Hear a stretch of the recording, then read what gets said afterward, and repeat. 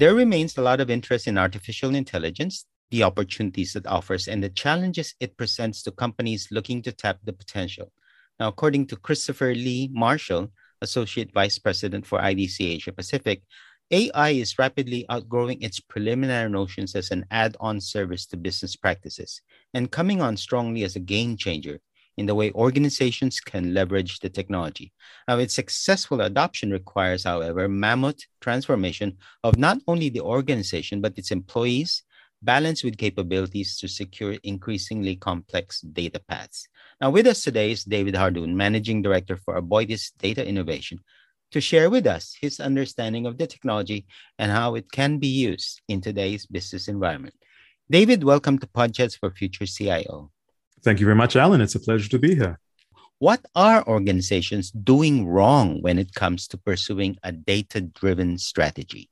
What organizations are doing wrong is, ironically, at times, having an AI and data strategy. Now, I know this may sound like a bit of a motherhood statement, but allow me to kind of elaborate what I mean by that. If you think about fundamentally what data, and I use data and AI interchangeably because ultimately data is a material and AI is a tool to extract a potential outcome of value from that material. It's a lot of times we lose sight of the trees from the forest, or forest from the trees, as the saying goes. And when you have that overarching strategy, we spend too much time focusing on the AI and the data in itself as the goal, as the objective. And that shouldn't be the case. Data and AI are simply an intermediate. They're simply a means to an end. The goal is, ironically, the business. It is the KPIs. And I'll give you very simple examples, and I've had this in my past as a consultant or working with organizations or supporting, when you will go into a meeting and people say like, oh, how can we use AI? That's a key example of that challenge and that, lack of a better word, almost mistake. It shouldn't be, how can we use AI? It is, this is my KPI. How can I achieve it? Or this is my aspiration. So this to me is one of the core sources. Now, of course, there are many others, and of course, there are many challenges, and I'm sure we can address in the rest of the discussion. But that to me is one of the central ones. In fact, and I would almost argue, say that today, in order to succeed with an AI strategy, we almost need to forget about the AI strategy per se. What would be the key defining metrics for a data initiative? Look, I'm laughing because my origin is academia, and I always feel half bad when I say this, which I'll answer in a second. But it's actually money. That is the metric. It feels sometimes a bit of devaluing that true significance of and the potential. But honestly speaking, especially at the beginning, especially at that onset, where we're really trying to get that machinery, the perpetuum mobile of data and AI within an organization, the metric is money. And it's something that, while intuitively not immediate, it's not something that we think about. It is something that once is done, and once we're able to link concretely and quantifiably what the AI initiative achieves, you're able to find empirically almost that any investment in AI will repay back tenfold. But again, once it's done. And it's something that's quite interesting because it isn't usually done. It's taken as this will give value, this will give benefit, but it isn't quantifiably measured. AI is different to different parts of the organization. You've got finance has a different interpretation of it. Same for security people, operations, virtually everybody, including IT. Yeah. Can you name a best practice, if you will, for aligning the what and the why of AI with the how? And would you call this operationalizing AI? Yes, no, so taking that in reverse, I will definitely call that operationalizing AI. And in fact, I'm very happy to hear this term coming up more and often. It's something that I've been advocating for a while, that we really need to move to that next level and focus on the operationalizing AI. And secondly, to the first point of the question, I think what you said and the sequence in which you said it is very critical. The what, the why, and the how.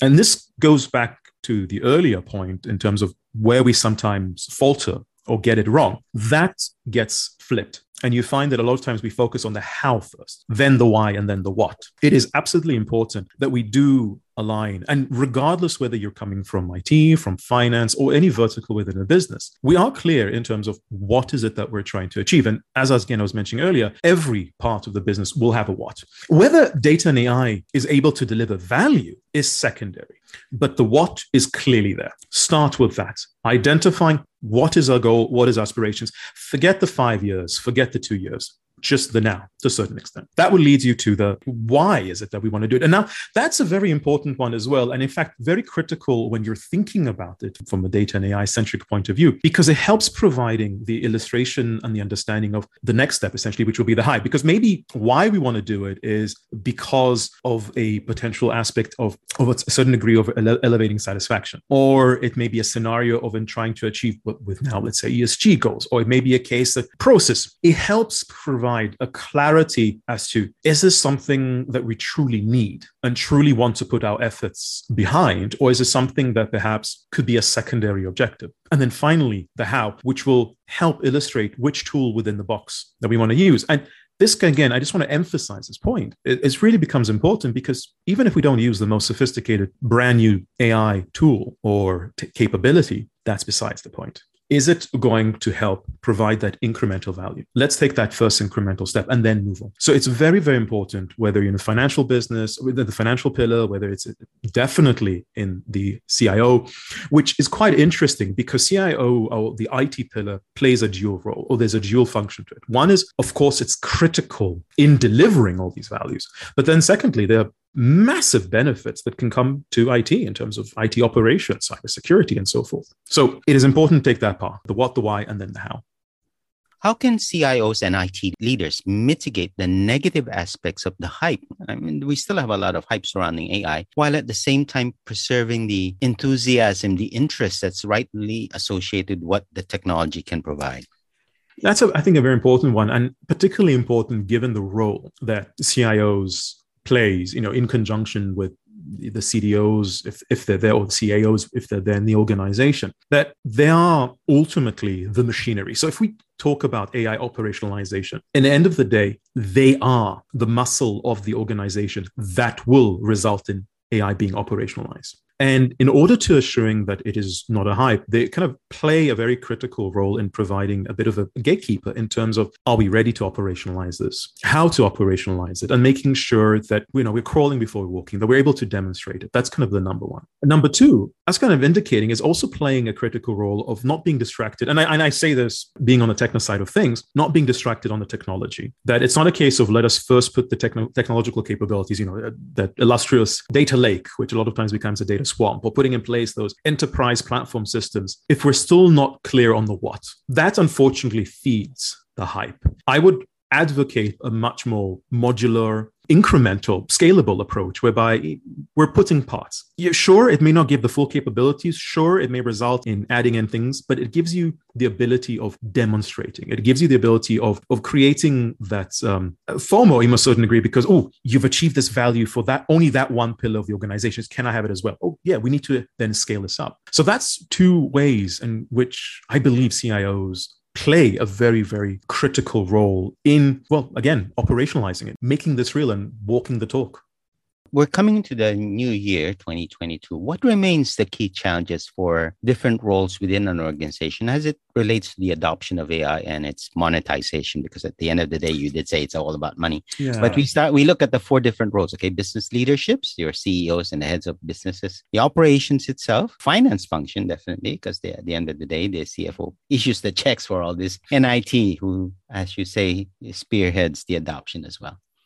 Let me, if I may, answer this through an example. So one of the solutions we've actually built, which was with the Union Bank of the Philippines, we've built an alternative credit scoring model. So it is an AI model, which uses alternative data to determine credit worth and the ability to lend. And now the reason why I want to give you just one of the many examples is that this kind of illustrates the different parties that have to come to play. So you're dealing, of course, with the world of data. You need to build it. As I mentioned earlier, the criticality and the importance of IT to being able to operationalize it. But this also now brings in the mix, as you mentioned earlier, the CFO function and the business of, okay, now we have an alternative credit scoring model. Up until now, traditionally, a business will run a traditional credit scoring model. So how do they use an alternative credit scoring? That how cannot be answered by data, cannot be answered by IT. We collectively can help in identifying the answer, but it's one that can only be answered by the business, by saying, okay, this is how I can use this, or this is how I may or may not need to change my process associated with it.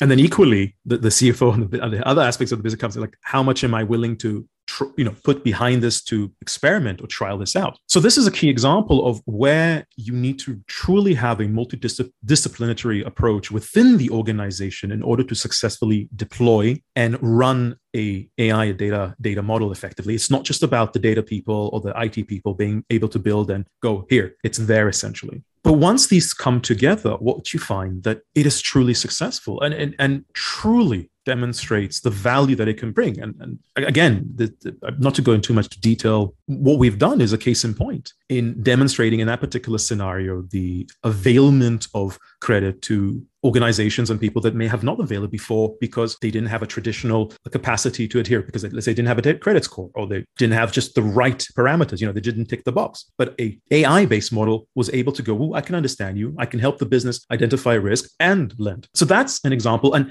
that's to answer your point, how the 4 or 3 pillars need to come together. I would say, and I would even push further by arguing that the data and the IT side, more or less, there's still the things that need to be resolved, don't get me wrong, but more or less have it, can understand it. It is more now leaning towards how does the business align and truly appreciate the operationalization portion of it. And this is also why I am a strong advocate of don't get distracted by AI. Because once you get distracted by AI, what you find rightfully is people start talking about, but it's AI and how do I use the AI, explainability, etc., and so forth, saying, no. Don't think of this any different from any other way that you'll be running the business. Yes, it's coming from a new mechanism that we can go into, but using this mechanism, how would you operate it? And what you then find is that the people with their domain will kick in and go like, okay, let's start thinking of it from this point of view. It sounds easier than it is, but this is really critical as part of that process in terms of operationalizing and moving forwards in the coming months or years even.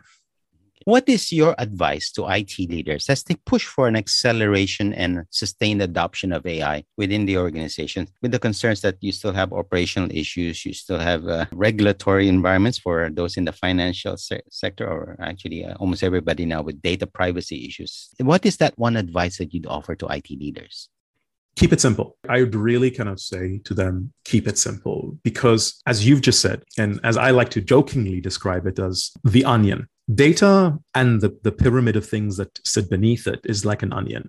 Why? Is because it has multiple layers, and with each layer that you peel, you discover another layer. And with each layer that you peel, you cry a little bit more. So the best way to approach it is don't try and solve everything, because if you try and solve everything, you'll be stuck. You will really end up in a paralysis analysis, in that nothing will really truly come together. It is to keep it simple, keep it parsimonious, if I use that term, and to a certain extent, take mitigated risk, because it is about demonstrating their value. So even if it's not perfect, as long as it's good enough, let's get it going. Now, of course, the hygiene of privacy and fiduciary responsibility, especially in the financial sector, is critical. In fact, one of the things that we've done in the conglomerate is build the capability of exchanging data without actually having to share it with one another to unlock the possibilities of data. Very, very critical. But like I said, it's important to keep it simple. If there's one takeaway, it is that one.